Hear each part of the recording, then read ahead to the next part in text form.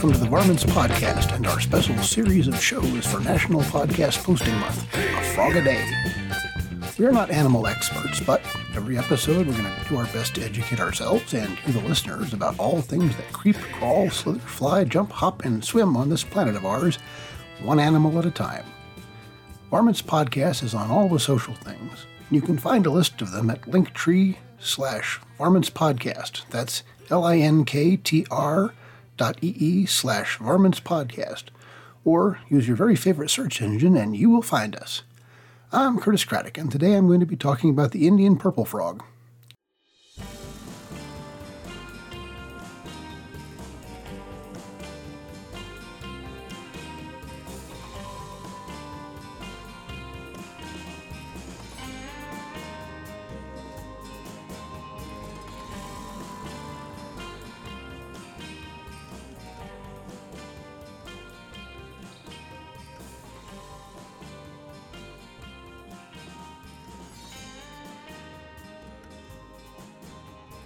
Its Latin name is Nessicabactrus sahyadrensis.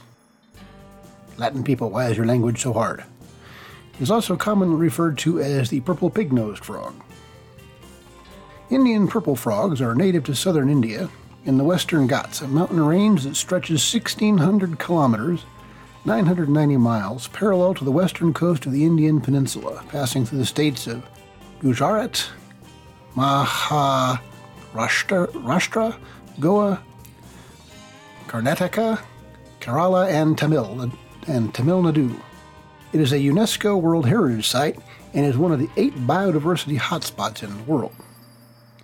Molecular evidence suggests that the Indian purple frog has been evolving independently for around 100 million years, which puts their first appearance in the Cretaceous period when dinosaurs like the giant sauropod Argentinosaurus roamed the Earth. That was back when, actually, the nearest common ancestor with the Indian purple frog is actually on another continent, which suggests that they split off from their evolutionary branch a really long time ago. Respect your elders, people. Okay, this frog, this is the cool thing about this frog, one of the cool things. This frog spends most of its life underground and surfaces only during the monsoon for about 2 weeks to mate. They even forage for food underground. They primarily feed on termites. So you have an underground frog burrowing and hunting termites. The Indian purple frogs are pretty chunky looking. They are relatively rounded and flat.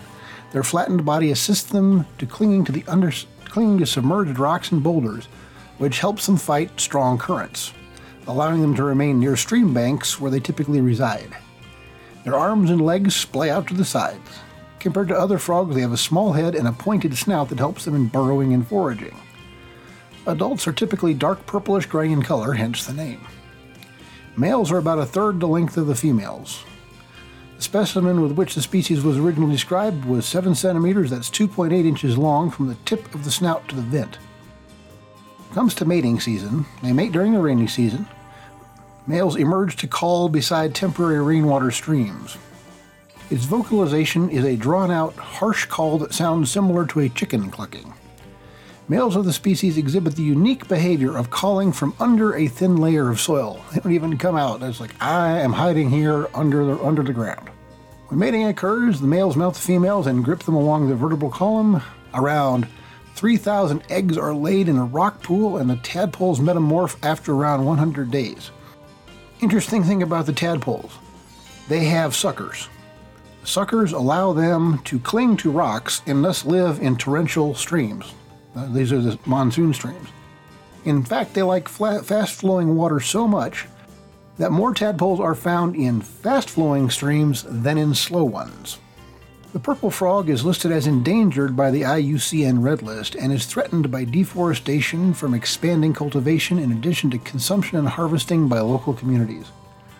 Recent studies have shown frog utilization to be one of the major threats, which includes the utilization of frogs for food, traditional medicine, research purposes, and the pet trade. Please, people, enjoy animals in the wild where they belong. This show was produced by Donna Hume on land belonging historically to the Ute, Cheyenne, and Arapaho Native American tribes. and intro music by Infomercial USA, and bed music by Travelers of Time. Our logo was created by Imran Javed. If you enjoyed the show, why not give us a couple of bucks at www.buymeacoffee.com/varmintspodcast. 90% of the proceeds go to the Wild Animal Sanctuary in Keensburg, Colorado. Thanks for listening, and be nice to animals.